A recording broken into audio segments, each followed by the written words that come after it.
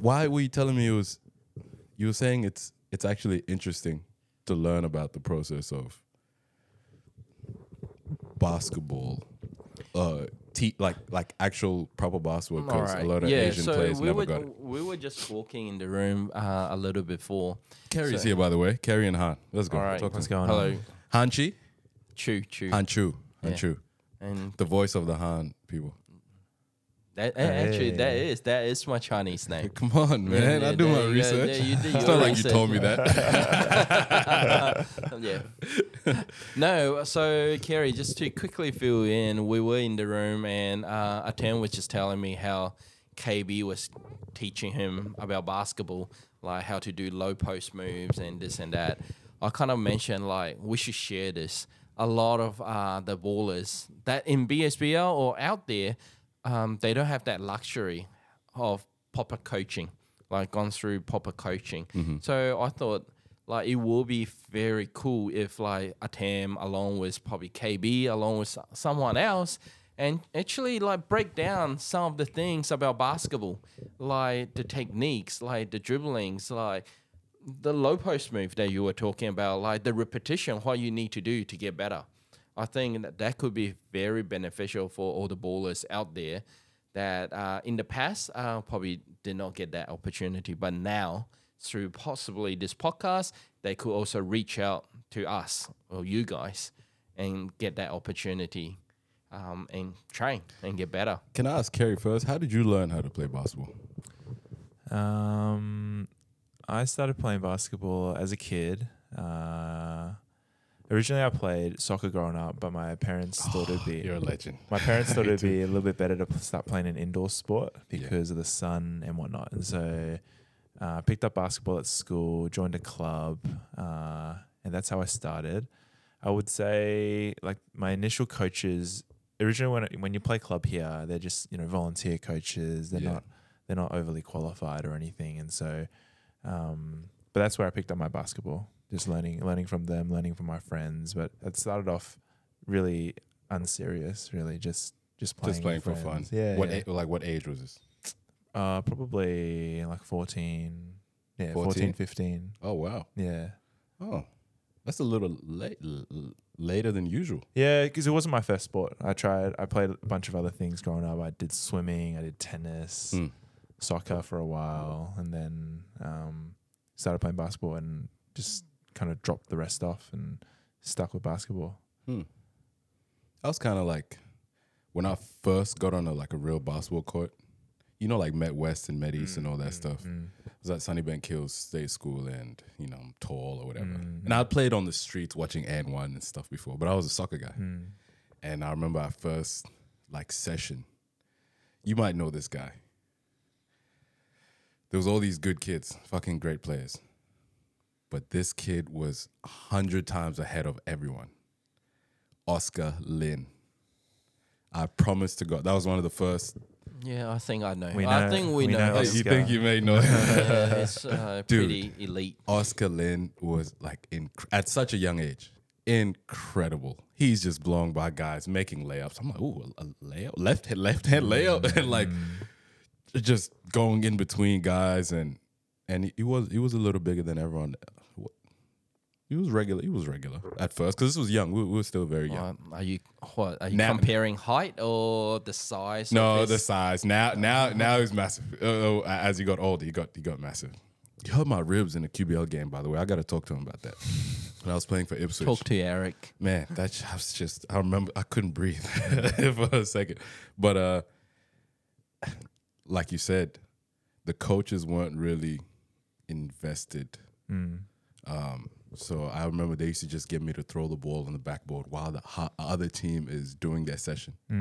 Throw the ball against the backboard, catch it, and then put it back in. And I'm like, are you serious? I'm watching N1 and all this stuff, and I'm just like, are you serious? But, then slowly added drop step, and that was the extent of it. But I remember when we first learned the 3-man weave, I was mind blown. And I took it back to the hood, and I got all my guys. And we were on the street, just on the street doing 3-man weaves for 2 hours, just doing 3-man weave by ourselves. And I was just like, now that I look back, that was just the most basic of basketball, like at all. But it didn't get to when I was 14, I finally went to St. James.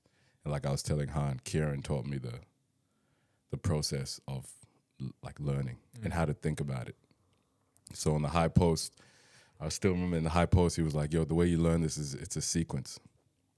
So when you're facing the other hoop and you're at the high post, he was like, all right, you throw it to yourself. That's the first thing. And then you go catch it. You know, jump on a hop step, land on 2.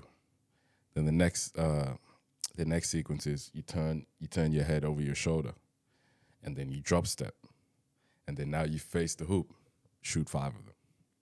Bang! After you shoot 5, you do the same process, and you're talking yourself through it. All right, throw the ball, catch, head over the shoulder, drop step, and so now you go through the process. Okay, you've already shot, so now the players, and you made it. Now the player is gonna go for the pump fake. You pump fake, 1 dribble, go make a layup. And then after you make 5 of those layups, you go add a pump fake down at the when you get to the hoop or spin move or whatever. And I still remember that session so clearly because that was the first time I learned like a whole sequence. And I don't think people know the importance of that because that's what started everything. Learning from like that one spot ended up being the same process in the 45, the short corner, the low post, top of the key, learning a new move. That process ended up being the same thing for everything in basketball. And Han, you were saying like I still get shocked that a lot of people didn't get that. No, not all of us are that fortunate to learn from probably some of the best. KB definitely out there, one of the best coaches I've seen. But yeah, not all of us are that fortunate. So, but you said you taught students, right? I have students in my lab and all that. I work with them and yeah. So they're a little older, man. They're older. They're a little bit older. Like they're doing their PhDs and all that. Okay, they're grown. They're grown. They're not kids. Like they're probably like 18 to, well, probably not 18, but probably 21 to 25 or older. Okay. But anyone that's coming in the lab, like it's not an age. Like it's more about an experience. Like if you're not experienced enough, like I'm still going to teach you. Like so at the most base, the person with the least experience, how do you go about that? When someone comes in, they're fresh. They've never been in a lab really. Well, they have, but you have to teach them something. Well, I guess at the end, it depends on what project they're working on. If they're going to be doing what we so-called wet lab, as in physically doing work inside the lab, then normally it'll come to me, and then I'll just run through the procedure, like a safety procedure, for example, and what type of experiment you need to do, and that type of experiment, then what type of technique you need, and then literally I'll train them like basketball from scratch, like bit by bit, and why we're doing this. I have students that... They get bored? I actually like teaching. I don't mind it. And do they get bored? Oh, they get, yeah, no, some of them, first day, without even really understanding the protocol or the procedure or anything, ask me, oh, Han, this is you're telling me this is a 3-day protocol. Can we cut it down to 2 or 1? I was like, you don't even know why we're doing this and why it requires 3 days. And the first thing you ask me is whether we can shortcut it to 1 day. So I was like, you're not learning. So I don't do that. That's why I asked that. Because the process is boring sometimes. Yeah. But again, you just have to go through the process before you can then do your own things. Whether you can find shortcuts or this and that, then it's up to you. You learn. But you need to learn the basic first before we moved on. That's how I teach as well. How about, Kerry, you teach kids? I do. I work at schools. You're a speech pathologist? That's right. It's my day job. I like that. Yeah. So what's that like? How'd you get into it? Why did you get into it? And then I want to ask about like the actual process of teaching. Yeah, why I got into it. So after school, I wanted to do something in the health field, something in uni. Didn't know what it was, but I had some friends who were doing speech. And so through talking to them, I kind of understood what that role entailed, what it kind of looked like as a career. And so I went down that route in uni, and then turned out not too bad. Made some good friends in university, had a good time, and then went out to work. My first job was working with children with autism. So I did that for about 2 years, and so all children with autism, very young children, and that was pretty eye-opening for me in terms of dipping my toes into like the world of disability and supporting. How young? Those kids were aged 2 to 6. Okay. So very young. And if you imagine like a 6-year-old with autism probably behaves more like a 1 to 2-year-old. It depends. So we get those sorts of children. And then I moved on to. What was that like at first? Your first, is it a first day of like what was that like? So I did some learning about what autism was and working in disability. But as you can imagine, like your entire uni degree, they try to squeeze so many things into your 4-year bachelor's. Yeah. And so I really only got a taster. But when they say you learn on the job, you really do learn on the job. Yeah. So first day, it was pretty confronting because all my life I didn't have anyone close to me that had autism, let alone like a child with autism. So I didn't know what to expect. So you look into, first day on the job, you see kids go into like a meltdown over like a really small thing that like a normal child wouldn't. And then their meltdown is a lot bigger and exaggerated than, children that you've seen before. Yeah. And so you're working with a team, you're trying to learn how to best support these kids. What they're doing is really normal. How can we, get them to live a better life or get them to a state where they can do some learning? So that's what that looked like. It required a lot of patience, but I think that once you understood that these kids really needed this time, really needed this patience to be able to learn, I think it made your time worthwhile. Like you didn't think you were wasting your time. You think, okay, there is a process to this, and I just have to stick by the process and hopefully support them, get them to a better place in a year's time than they would have been without you. So that's the mindset that I had. And then I moved on to mainstream schools. So dealing with kids that you'd see at a regular school, a school that you would have attended, and now I support kids who have communication difficulties or literacy or learning difficulties, to try to support them the best I can in the classroom. So a lot of my work... Was this just offered by the school, or were those kids, was it like private tutoring type of thing? So most state schools now will have some funding for a government speech pathologist. Okay. Smaller schools will get less time, bigger schools will get more time. And so if you go back to your school, your primary school, you probably had a speech pathologist at the school, but you probably didn't need support from them. So you never saw them, or you probably didn't have friends who saw them. So, I had to learn English, so. Well, that is different. You're right. Different. That wasn't a speech impairment.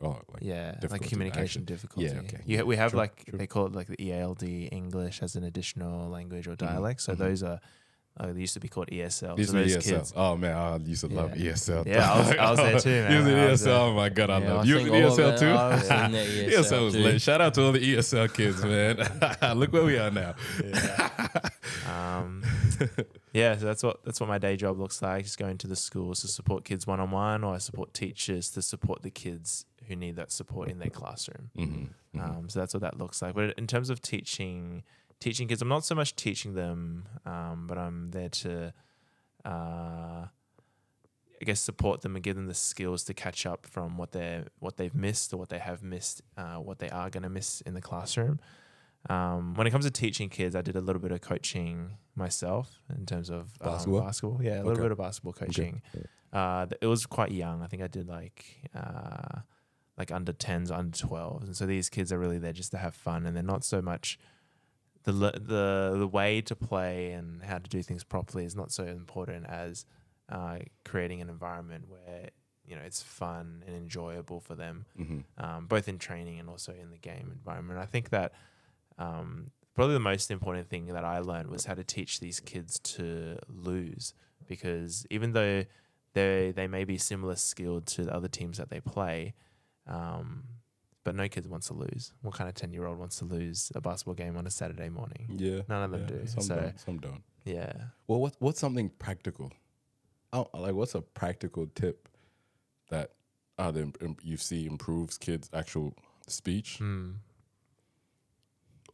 then also those 10-year-olds on the court, like an actual practical thing they can practice or do in that moment, or that you noticed you have to reiterate a lot. Yeah, I think being a model is really important. So for kids that we work with, we always tell parents, be a good model, whether that be a good language model, or the language that you're using, or be a good model with the speech that you're using. Some kids will very naturally, without additional therapy, be able to fix their own errors, or be able to learn things that they didn't know before. Okay. So being that model is really important. As a coach, I think being a model, like when you're losing, for example, how do you lose gracefully with sportsmanship? How are you going to react after the game finishes? Shake the player's hands, shake the other coach's hand. That being a model, I think, is the most important thing for these kids, because you can tell them X and Y and do this and do that, and we lost, it's okay, we're going to have another game next week. But it's really hard for them to process that amongst the emotions that they're feeling. And so I think in anything that we do with children, yes, we may need to teach them things explicitly, give them a textbook or worksheets to work through. But I think being a model is probably the greatest teacher for children in a lot of contexts. I think people underestimate communication in basketball. Yeah. Like, I remember growing up, damn near every team I've been on, from under 18s to like actual grown teams. A lot of teams, it's really hard to communicate. Like, I don't know what it is. It's really hard to come out of your shell and actually, because we know you're going to be better. Like, teams who actually when you see a team who's communicating, like rotations and this, you get intimidated as an offensive player, and as a defensive player, you feel more confident about actually doing it. But because you know your teammate has your back when you communicate. Like, oh, cutters, behind, screen left, screen right. You know your teammate's there for you as well. A lot of people struggle with that. Yeah, some people are shy. They just don't talk. Like, no matter how you encourage them on the basketball court, they like be more vocal, but they just don't talk. And yeah, I've seen. You remember on NBA, on ESPN, they used to have those NBA quick 15-minute shows, and you would see like LeBron being mic'd up or one of the star players they're yelling all game. They're like over talking, just saying anything, and like I don't think people understand. Like, I don't think people know the impact of that. So I think people who play at a higher level understand the impact, just because at that higher level there's that expectation for you to communicate. Yeah, the better teams do have to communicate, and I think that the coaches have that expectation on you. I can speak from experience. Like, personally, I'm not a very outgoing, extroverted person. But I think... I disagree, Kerry. I disagree. I completely disagree. Han knows you better than I do, so is he lying? Is he telling fibs? Look at him, all the friends. Personally, I think. Okay, but when I was growing up, like, I completely understand, like, teammates wouldn't communicate. But then I got over that hump to, I guess, like, that awkwardness or that shyness to where... it's okay to yell on a basketball court, to talk about those things. It's like the expectation. How'd you get over that hump? I just realized that as a basketball player, like, that's okay. Yeah. Like, I can be a bit louder than usual. I can be a bit more awkward than usual on the basketball court for the sake of the basketball team. And I think that the coaches can preach that. I think growing up, coaches did preach that, and what good coach would not say, we need to talk on defense more. We need to communicate a bit better. I think going back to the model thing, having teammates who are good communication models on the court helped me out. So I know that, my teammate yells all game, but no one thinks he's weird. Yeah. Because that's the thing to do. Yeah. And if you want to help your team win or be a leader or contribute in a way that is beyond your skills, You'll be encouraged by it. Yeah, of course. Can I also ask, can we see this as therapeutic? Like some people probably like they're just too shy to say stuff. They hold it back. But, like sometimes all you need to do is just release it, let it out, yell. So I don't know, like coming from Kerry, what Kerry just said, wondering like if you actually, for kids, like going out there and be more vocal and maybe just let it all out. Like, can we see this as therapeutic benefits? I see it like here's a practical tip. I see it like that. One of the first things I learned was you have to separate who you are as off the court to on the court. So like, you have to kind of. Kobe has this. He calls it Mamba mentality. So when you step on the court, you kind of have to pretend that this is not you now. This is your alter ego. This is another side of you that you usually. So if you're a shy guy off the court, Kerry, once you're on the court, you could actually decide this is going to be my most extroverted me or my most the highest potential of me once I'm on the court. This is Superman Kerry. Yeah. Off the court, I'm Clark Kent Kerry. You know what I mean? And like, okay, so a practical way I still do this to this day sometimes. So KB told me this. So before you step on the court, like right before the game starts or right before training starts, it's how it used to happen with training first. I'll tell myself real quick, just internally, okay, once I step in between these lines, I'm the best player on the court. It was just that simple. I just had to decide, no matter who's on the court, who we're playing against, who's on my team, whether I'm on the bench, I'm a starter, whether I'm only average 5, whatever it is. Once I step in between these lines, I'm the best player on the court. And I am my whatever goal you are, my NBA me, my whatever. So once you step on, you kind of just, you imagine that. You start to feel that. And I think that is therapeutic. So like when you watch those clips of, you watch Jordan, you watch Kobe, you watch LeBron, and he's over communicating and stuff. My favorite player used to be like Paul Pierce and KG, especially KG. Once he's on the court, he's a nutcase. So like once I step on that court, I'm acting as if I'm that player on the court. So LeBron is over communicative. That's a what? Over communicative? Over communicative? Yeah. Don't know. We need KB here too. We need someone here. We need a Google. We have a laptop here. We should just look. We need someone who actually we never attended ESL. Yeah, we just a bunch of ESL guys. I had a lot of great times in ESL, man. But people have a lot of like blow-ups because it was a struggle. It was. I mean, what? Yeah, it was a struggle, man. Anyway, so like, so you'd be on the court pretending that, and I think a lot of people still. Because I've given this advice to like a couple of the high school kids we coach, and they still don't feel it's okay to do that. And there's different ways to do it. Like sometimes I'll do it in terms of being quiet. I don't have to fucking talk to anyone. Fuck all of you. I'm here to do me. I'm here to focus on me. And on the court, sometimes people can see you as like, oh, he's weird. But the people who've really done that process, they respect they understand it. They understand it because they have to go to that place too. Yeah. And I'll try to tell a lot of I'm like, yo, this thing is really, it's really hard to try to be your best. Like you have to constantly, the way I see it is go to another place and you may be judged for it. You know, how many people hated Kobe when he was here? Selfish guy, this, that. Like KB too. He didn't hate Kobe. KB loved Kobe's selfishness, but he used to point it out like, dude, this guy. Anyway, like a lot of people used to really, really dislike Kobe's way of things. But going back to the question, the statement, I think it is therapeutic because you're forgetting everything outside. Yeah. Like you're forgetting everything off the court and you're using that time.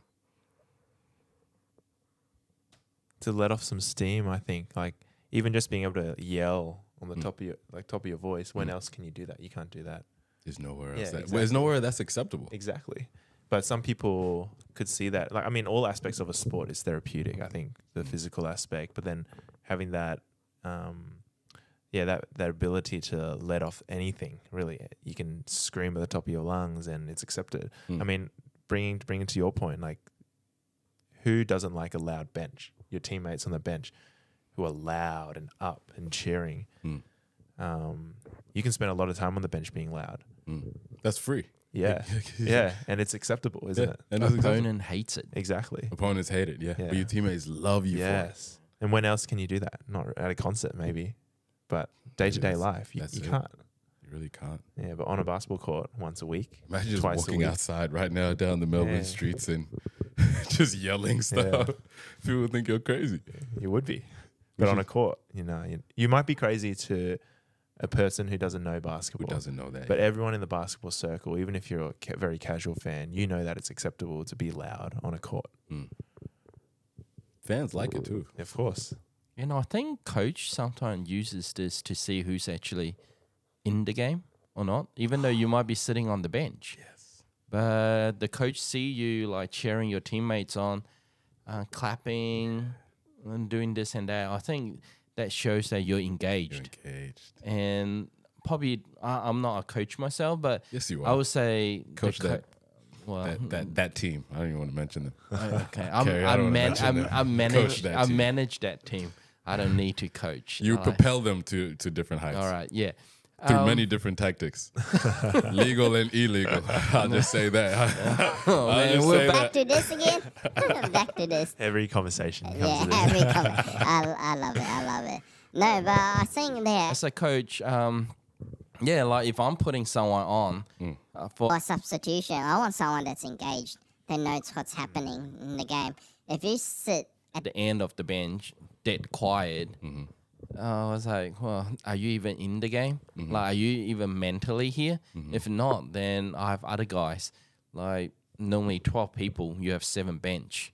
So there's plenty of players that can go on to do your job if you don't want to play. So I think be vocal is definitely important. And like we say, if it's therapeutic, why not? Just go out there and cheer and yell and, like, support your team. Where do you get that outlet? Where? In the lab?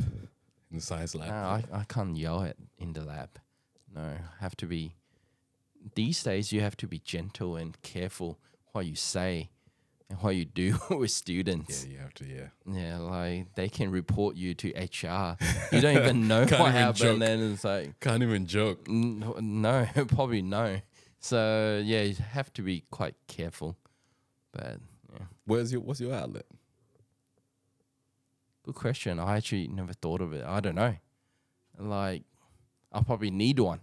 But at the moment, no, I can't think of any. What would you be open to trying as an outlet? Have you tried anything that you thought would be a good little outlet for you? Or? Some people don't need the same outlet that we're talking about, like that physical kind of expression of emotion. Like some people don't need it. Yeah, maybe I don't need. I think like I just keep myself busy, and I don't have the time to do a lot of other things.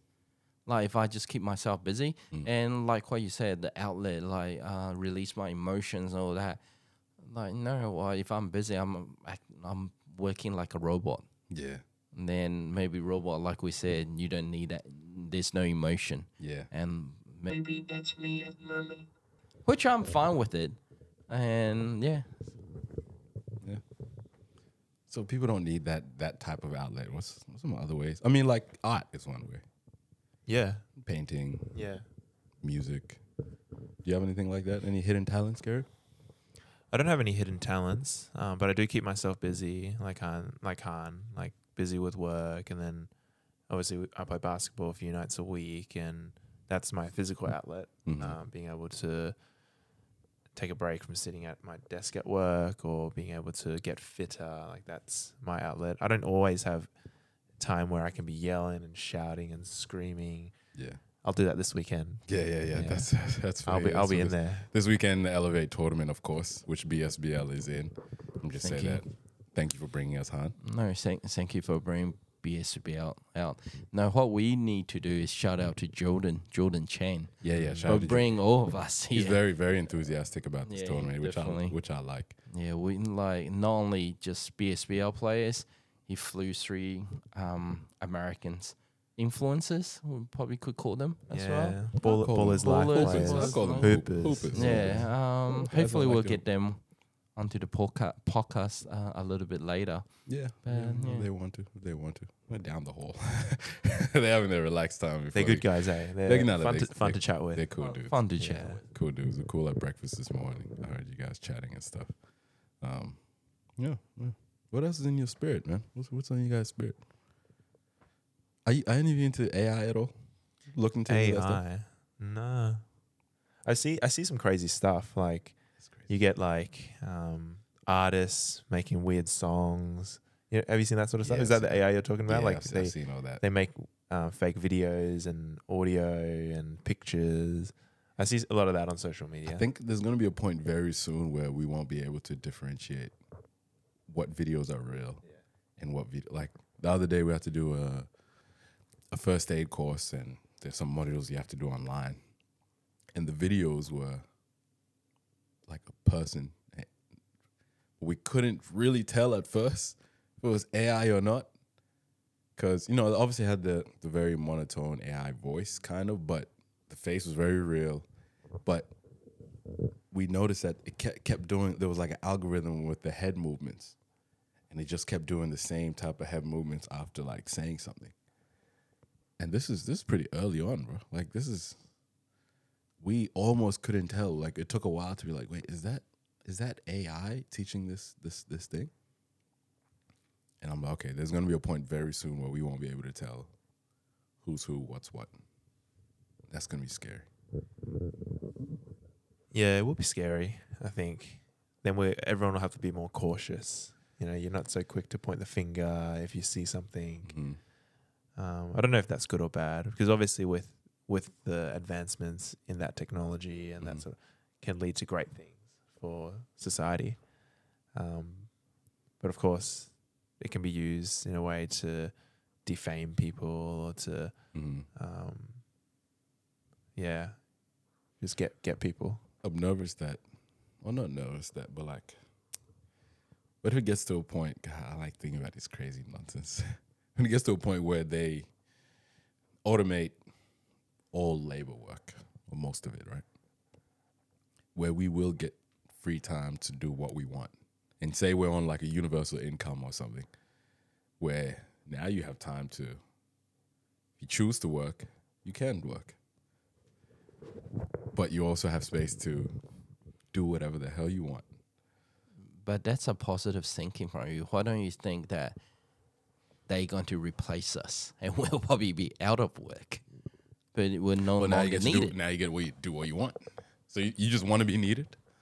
We all need to be needed, but like, is there something wrong with? I think the universal income is an important point here. If there's no universal income, then no, I can't just do what I want, because I still need to support yourself. earn some sort of income. Well, if there wasn't, would we? Well, Okay, what if we didn't need income? Why do we need income if everything is handled? Because I think it'll be, first of all, when it all rolls out, this kind of thing that you've got in your head, it'll be controlled by certain people. Me. Your average, I want to be part of your that. average person. You want to be that people. Your average person, like Han and myself, not You guys are not average. Let's not. We are average. No, you guys But are we least knowing won't get AI. access to that. We won't be able to have something to do my work for me. Someone else will. My boss will. My boss will get something to do my job, and then I'll be out of work. And my boss isn't going to pay me what his robot's doing for him. Mm-hmm. So what am I going to do then to make money? I think it'll be open source where you can go create your own pathologist thing. But then you'll be competing with richer people who can do a better with these robots or You're competing AIs. anyway. You're competing right now. We You are. just won and got the job. How many people want your job right now? Still in school, who as soon as they get out of school, they want to take your job. Yeah, true. You're but- competing. It's a competitive workforce. You guys are just way above average, so you when in the you know what I mean? Yeah, I don't know. I Don't don't- know I how don't to know. answer you that. I don't know either. I just say nonsense. But we're just, I guess it's one of those things we can only just wait and see. What do you think 2032 will look like in Brisbane? I say that because the Olympics is coming, obviously. We talked about it a bit in the car yesterday. Hopefully bring more people to Brisbane. I just feel like I personally like Brisbane a lot. I love With Brisbane. the warmth and everything. Sometimes it's just sad when we talk about Australia, Wow. people only recognize Sydney and Melbourne. But really, Brisbane being the third biggest city in Australia, I think they have a lot to offer as well. I think we're the best city in Australia. Like, you agree? I enjoy Brisbane. I personally prefer Brisbane Yeah. for a number of reasons. Is it the best? I think, like, for me, it's the best for my lifestyle. Is it objectively the best? How would you define that? Most people, I think you get the best of both worlds because it's not as big as Melbourne and Sydney. but And it's it's- still like a big city. It's not as small as, Yeah. as some of the other places. Yeah, So I think you get the best of both. Like, I enjoy coming to Melbourne, but 3 days max is good for me. I don't need much longer. I can't imagine like a work week in Melbourne. You know, Just like one travel. In the city, you know how packed traveling it, to office, getting I don't know. freezing. You're just freezing. Yeah. I wanna end on some other things. Oh, keep going. This is the essence of podcasting to me. No video, just you guys are free to bring up anything you want and whatever you want to chat about. Han, I want to ask you, man, pick up that. Come on, man, get that mic up, man. I want to ask you something. All right, go. What does Taiwan mean to you? It's home. It's my root. It's important. Family still back there. Some family members still back there. And yeah, going back, maybe what we were referring to before. I think going back, I relax myself. I try not to think too much, and put everything behind. And it's probably a place where I can actually get decent rest. Whereas over here, I'm just constantly thinking about how to improve things, either work, basketball league, this and that. Whereas Taiwan, I'm away, I know I'm kind of on holiday. At least I try to enjoy myself. And with my families that I don't get to see for almost a year, every year. So, Taiwan's important, yeah. Are you Taiwanese as well? I'm not Taiwanese. I'm Chinese. Okay. But the difference between me and Han is my parents came over to Australia before I was born. Okay. So I wasn't born in China. I didn't get to make friends there. You were still in ESL? Yeah. God damn, Kerry. Well, the reason for that is my the reason for that. Sorry. It'll make sense when I tell you. Sorry. My No, my bad. Go ahead. my parents didn't speak a lick of English, and so Okay, at home we didn't speak any English. Okay. And so my initial, I think I started like kindy or whatever, but I had very basic exposure to it. So that's why I turned. Okay. My bad. No. If that's all right. I know. That's good. Completely all right. How about it abuse the system? How about you? No, I came at 6. I came at 7. But I already spoke 2 languages. So English was my third. It should be ETL for me. It was ETL. It wasn't English. It was And that's ETL. not Sorry, second not saying I'm language. above you guys or anything. That was my third language. But I lost my second language after learning English. I lost most of my Arabic when I was here. I spent 2 years in Egypt and learned Arabic very quick. But I got disciplined for speaking too much Arabic at home. Anyway, so yeah, what's your first language? Dinka. And you're fluent Fluent, yeah. still? Yeah. Well, not like people back home, but yeah, I can definitely. That's the national language for Yeah, for my tribe, like, South the Dinka for people. your tribe. There's a lot of different tribes Okay. in Sudan. There's the Nuer people, the Dinka people, Yep. and there's those two main dialects. But I end up learning English, and you know what was crazy? After coming here at 7, and I kind of learned so much already in terms of like what behavior was acceptable or like the cultures. I had a culture shock coming here. One, the language barrier was a little thing, but just actual culture and what the norms were.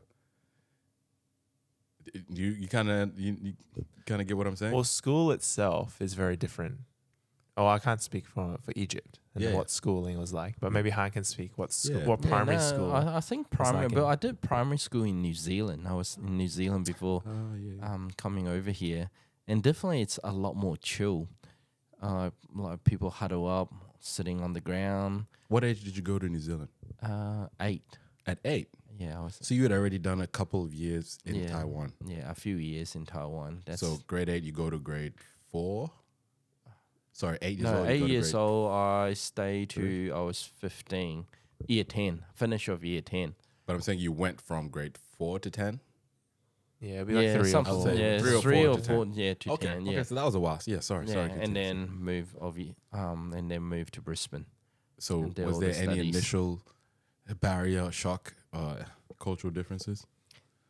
No, in actual fact, I think most people probably will agree in some way. Is like at the beginning, you think everything's easy.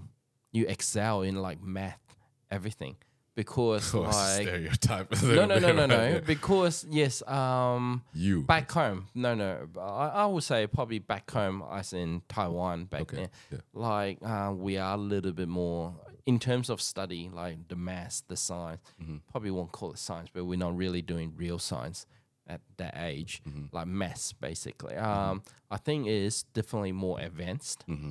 So when you first started out, you think, this is so easy. Like everything comes easy. You probably score like 100% each exam. But it's actually never got a 99. No, but it's actually a downfall as well because everything comes so easy, but it'll hit you really quick and hard that, there's something that you started not knowing. And then if you don't study, you'll fall behind. And I actually think that might have happened to me. Yeah, so that's probably somewhat of a shock as well.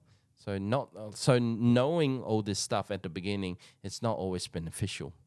So I guess that's kind of the shock I got while I was back there. Did your parents push education like heavy, super early on, like from your child? Was there a certain were you like scheduled to study and stuff at certain times and all that?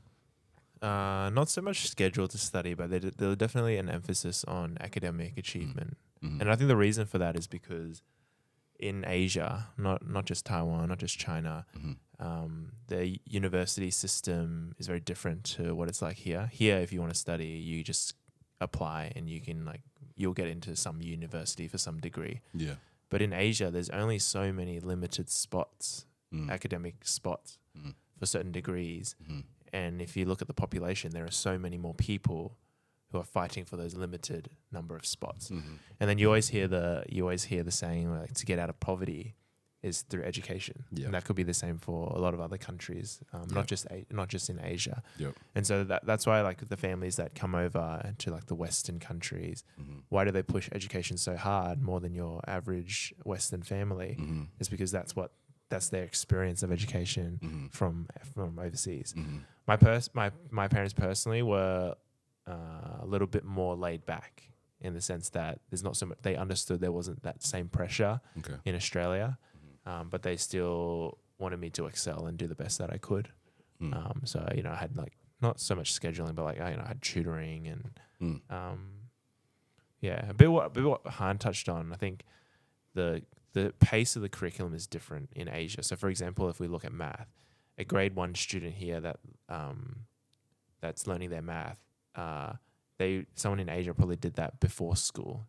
Or if we use another example, like year one in Asia might be year 2 or year 3 math here. And so that's why when they come over, they already know all this content. It's already easy. And so unless they keep pushing themselves and staying ahead, then eventually they'll catch up to their peers. And like what Han said, like it kind of hits you really hard because you don't have all that prior knowledge that you had before. I'm fucking jealous of that. No. No, I am. Because as a culture, we were pushed. My mom told me early on, like your pen and paper is like should be like God to you, kind of. That's because we come from war-torn country and we're not there. So that's said in theory here. It's kind of put in your head. But we don't do the practical steps or know how to actually go about it. So like, say you had tutors, you had people who actually pushed you to, in China, it's actually pushed to learn some of those things early, so that you excel. Maths and science it's highly, it's highly regarded. What's pushed here? Fucking sports. Like music. Culture. Music is great. Sports is great. But what's pushed, especially to I'm not going to speak for the black community or anything, but as Africans and stuff, we idolize the black American culture. The American culture in general. So we idolize music, TV. I know this from personal experience. I used to love music videos and rappers and all this. And it's such a fucking hindrance to get out of poverty. I think that to touch a little bit on what you're talking about, I think what plays a really big part is having role models that look like you in those spaces. Yeah. And so I think that if you, and obviously what you're speaking on, there are probably some not so great role models in those spaces. But if we're looking at the really, really good, like black athletes that we look up to, if we didn't see them, then what are we chasing after, or what are we achieving, or what are our parents pushing us to do if there's no one in this field to kind of be that model for us to look at? Here's the issue. The models are there. Yeah. They're just not pushed or advertised. They're not shown. Especially recently, just to speak from the South Sudanese perspective, there's people in the medical field. We have engineers. Like we have people who are academic and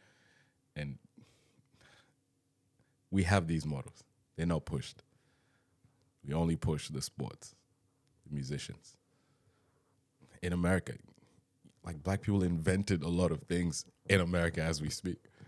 We don't know their names.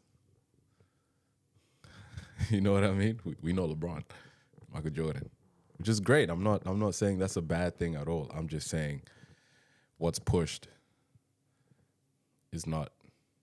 So for example, I hear, I don't know if this is true or not, TikTok, for example, the algorithm that's pushed in China is very different to the US and here. Is that true or not? I don't know. I just hear that maths and science is actually made cool online and it's pushed. I don't know. I hear this. So I'm just speaking out of my ass. But if that is true, what is pushed in the US and Australia? Some fucking kids dancing and dumb shit. I'm not saying it's dumb shit, but like it's not the same. But again, I think that's the beauty of the Western culture. like parents actually let their kids decide what they want to do. Again, could be downfall because as a kid, what do you really know? Like Kerry said, you probably do need that role model and to aim for, and then drive towards one path. But again, you do have that luxury.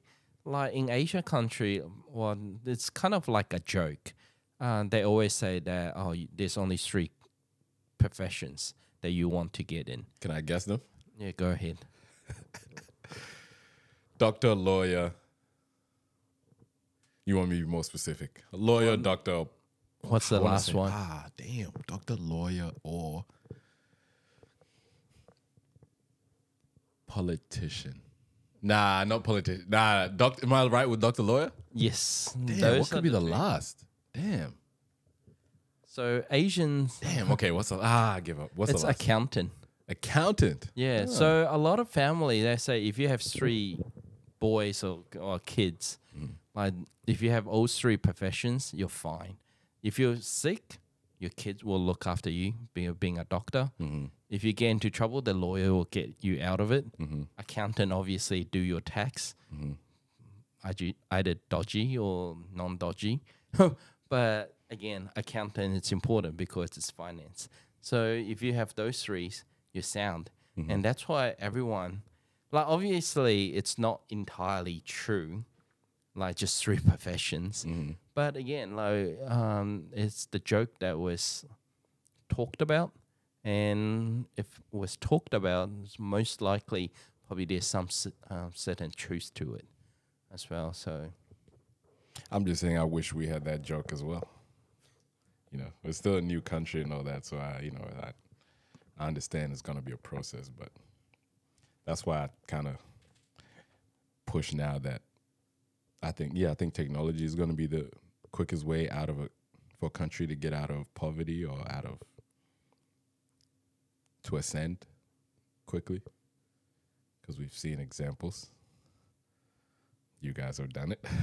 Japan has done it. Like, I think it's tech.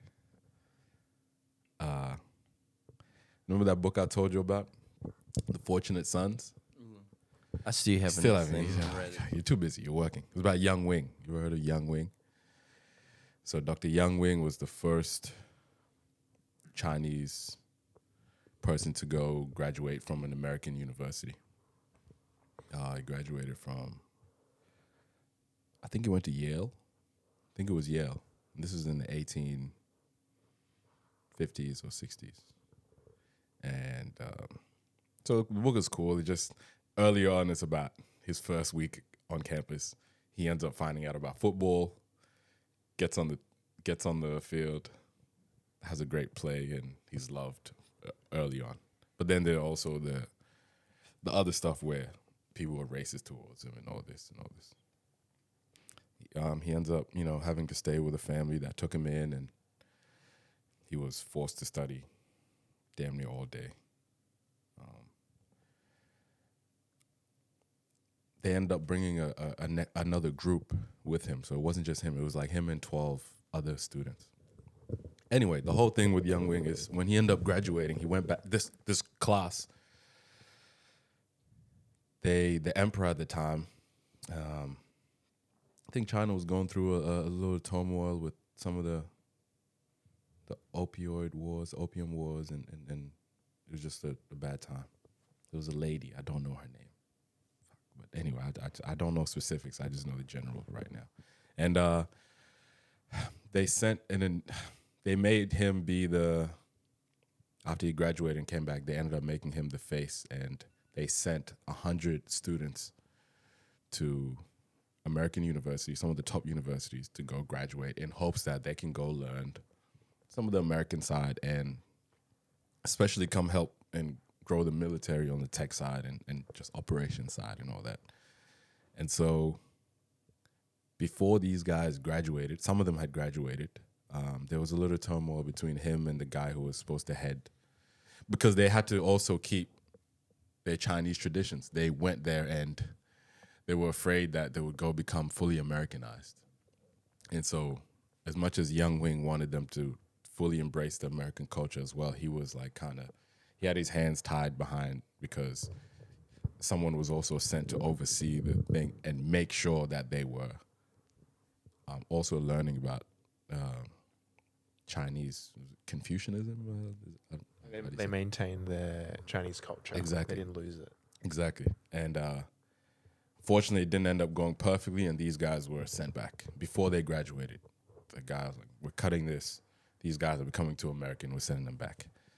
So these guys, although they were very educated, they end up just being spread out in different,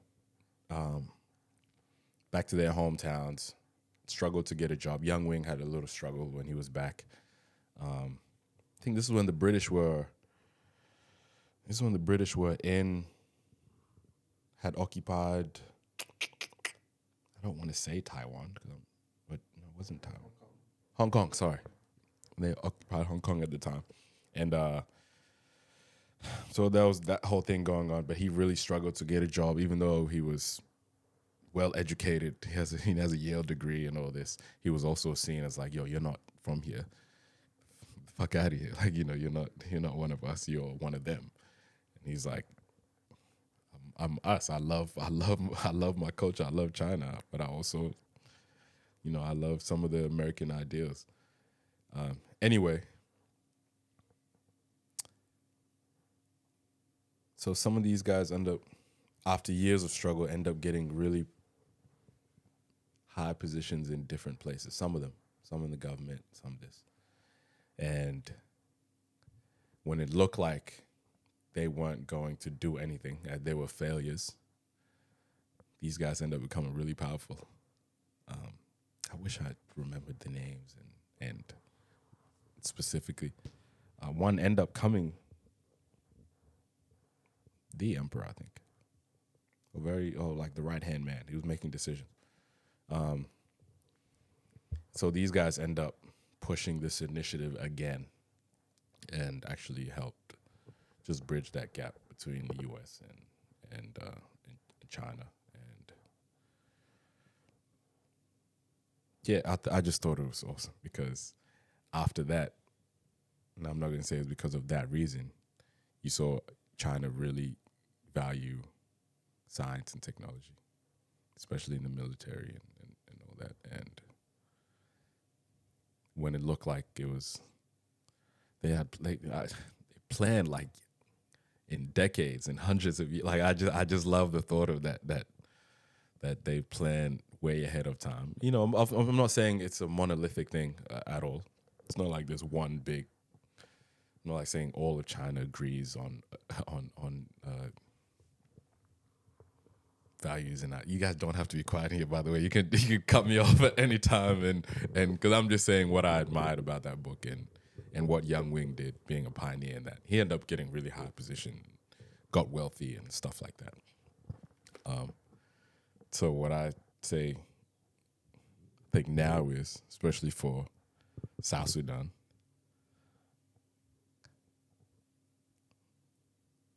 the quickest way to ascend is through technology and pushing that on the next generation and valuing that. Because everyone that I hear who speaks of who goes back home, the youth are all jobless. It's all unemployed. All of them. So there's nothing to do. And when they look online, I'm assuming there's actually no opportunities even to go to college. There is a group that wants to go to university. My brother was telling me the other day, he just spent 5 years back home. He's like, there's a lot of people who do want to study engineering and stuff. There's just can't fucking afford it. But I just think the majority, we're not valuing maths and science and technology enough, especially for the ones who are also privileged to be in Australia or the US or Great Britain, because we were displaced after the wars. We were displaced, and that was the goal, to go learn and bring it back to the country. But we end up coming and fucking playing sports only. Probably just need to find that fine balance. Yeah. And again, that's probably why you're here. We're talking about this. you can be that good role model. I don't want to sound super angry. No, you're not. But no. I know I'm just No, but then it's just I things that go guess through my like mind. you can be that role model for all the young people. Look up to you and show them what needs to be done to help out. Like we know our good friend Sibit, like he's Sibit is a great great lot of one. like fantastic things. Yes. He's like I believe he's currently back Yeah. in Yeah, to go build. to go help out, to Yep. go build. Yep. So again, he's a great role model as well. And So he played basketball as well for a long there time. you go. So I'm not saying like, oh, just come all the way here, the opportunity to come over the way here to Australia, or just get to play ball and that's all. No, there's you just need to find that fine balance, and I think need to share these ideas to all the young kids, literally everyone. And yeah, if everyone can do their bit, the world will I be think the much world- better. Yeah. And I think that's the approach I've tried. I don't want to help anyone. So I'm gonna just be the best I can be, and hopefully, whoever wants to take whatever out of it will take something out of it. Yeah, when you try to help people, it doesn't work. I don't think so. I think it takes someone with perspective. So you, for example, you've seen both sides. You have that perspective and that drive to want to see some progress. But even like when you bring up people here who quote unquote like waste their opportunity compared to in South Sudan, like so you have so much greater opportunity here, Yeah. but you're somewhat wasting it. They don't have that perspective yet to realize that what they're doing is what you see as a waste. To them, they see, oh, I can play sports, but then Australia provides me an opportunity to be able to not, for example, not seek further education and still be able to find a job to be able to feed myself for the rest of my life. And your family. Yes. Yeah, that's right. And so, like to them, I guess like that's what they're looking at, and they don't have that perspective that perhaps you have to. Oh, I can actually, or even if not myself, the next generation to be able to make something greater, and then maybe be able to take back. And so, like Han brought up Sebet, I think like guys that have that perspective and are willing. Like some people have that perspective and are not willing, and I think that by all means, like you don't have that. There's not that expectation for you to have to return home to do it. I think that's fine too. Yeah. Because you're still showing an example. Yeah. Right, anyway, so. Yeah, but then like the guys that are driven who want to take what they've gotten outside of South Sudan to go back, like I think that's huge. And if you can have more people, inspiring the youth within South Sudan, like I think that's huge amongst itself. So yeah, it takes a special type of person, and not everyone can be that. And I think that's important to realize as well. But you really do need that perspective where you got to be on the outside to kind of see what it looks like on the outside and what it looks like on the inside, and where it can be helped. I want to say one last thing, because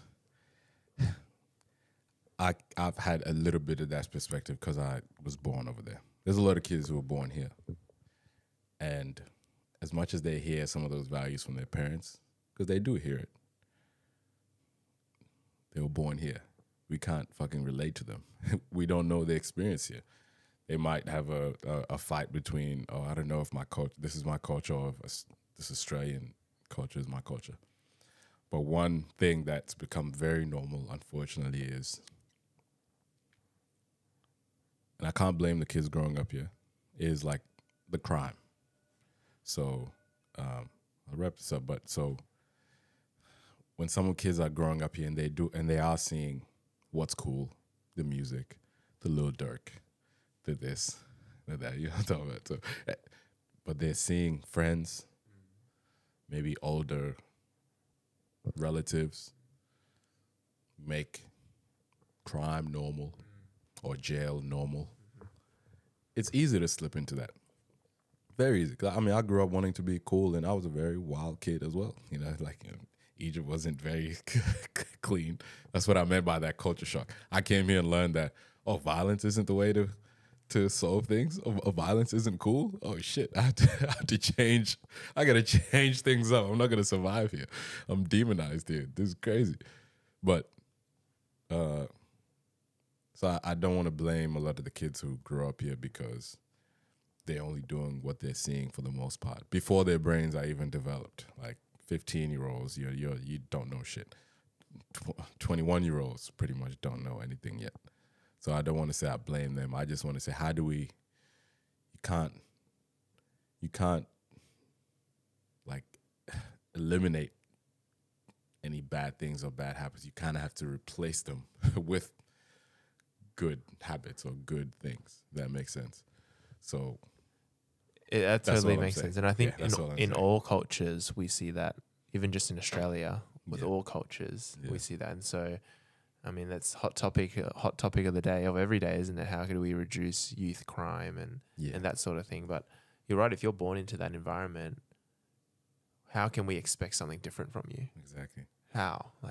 And so really we have to work from, I guess, reducing those environments, educating the adults who are there, and hopefully through generations. And it's going to be a generational It's going to take change. time. You can't. It's not like the government can just make harsher laws, for example. Yeah. Because what happens when people come out and go back right into the, it starts with education. You have to educate, and it's going to take generations. But I think that if we can reduce those environments, reduce the number of kids who are growing up in those environments, then we can start to see some changes. But otherwise, with financial and economy hardships increasing, we're only going to see more and more. We're only going to see things get wilder. Yeah. And it's fine. It's fine. So we can't focus on it too much. I got you. So, man, thank you for coming to Pleasure. share your wisdom, man. No, not wisdom. very Just- much. No, you're a very Just wise some person. thoughts. Nah, let's not. No. I gotta give you your credit, man. This is awesome. Han didn't think you would come, so I'm glad you actually came and had a chat with us. No, Kerry's lovely. Very He's the man, I'm Very telling awesome. you. Yeah, he say that. downplays. You're like a 40-year-old in spirit too. Is that good? Yeah, I think That's so. a good thing? I think so. I mean, it depends. I don't know. We could be out in the street. We could do both. We could be out in Yeah, the that's streets it. tonight, Kerry. We could do That's both, it. man. We It's all can. good. Let's get on to the street again. Let's get into like the streets. Like last like night. last night. Walk around and get lost. like 2 a.m. still walking around finding Macca's. Trying to find some food. That was fun. Oh man, That was that's- hilarious. Huh? Thank you. BSBL, Nice. thank you. Thank Jordan, you. thank you. This is let's go play this game today and see how we Yes, go. let's And let's do it. appreciate you. I'm gonna leave the people with a song. I haven't done that in a while. Let's stop packing up. But I'm gonna leave the people with a song. You have any requests? Any requests? Any requests? No. Or you? All right, say less. I got it. Don't worry. What up? What it do? Music Corner. I'd like to welcome everybody out tonight. Welcome all the new marathon members to the experience of a lifetime. I need y'all hands up though. Yeah, look, no, I don't want your love. That's not why I make music. I owe myself, I told myself back then that I would do this. And I always looked so out of reach and just seemed so confusing. Then I found my place in life, a young black man that seems so useless. But I don't want no help, just let me suffer through this. The world would not know Jesus Christ if there was never Judas. This knife that's in my back will be the truth that introduced us. And the distance in between us is the proof of my conclusion. So life is what you make it. I hope you make a movement. Hope your opportunity survives the opportunist. Hoping as you walk across the sand, you see my shoe print and you follow till it change your life, cause it's all evolution. And I hope you find your passion, cause I found mine in this music. But I hope it's not material, cause that's all an illusion. And they all in collusion. This racist institutions, double standard, acting like they not the reason why we ruthless. But tonight, This is my moment. But I gotta own it.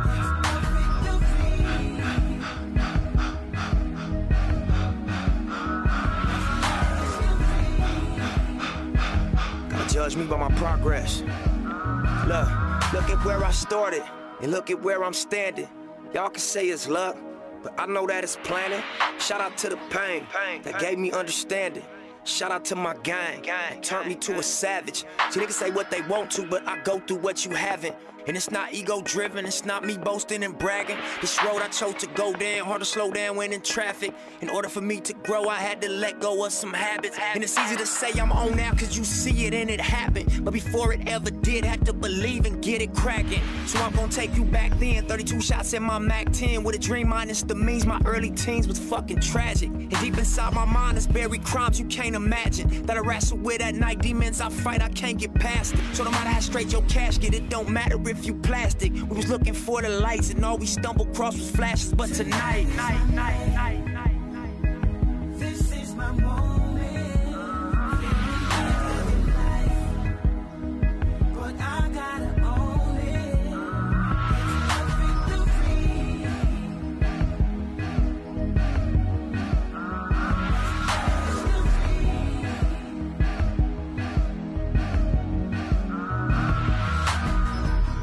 so if it's meant, then it's gonna be.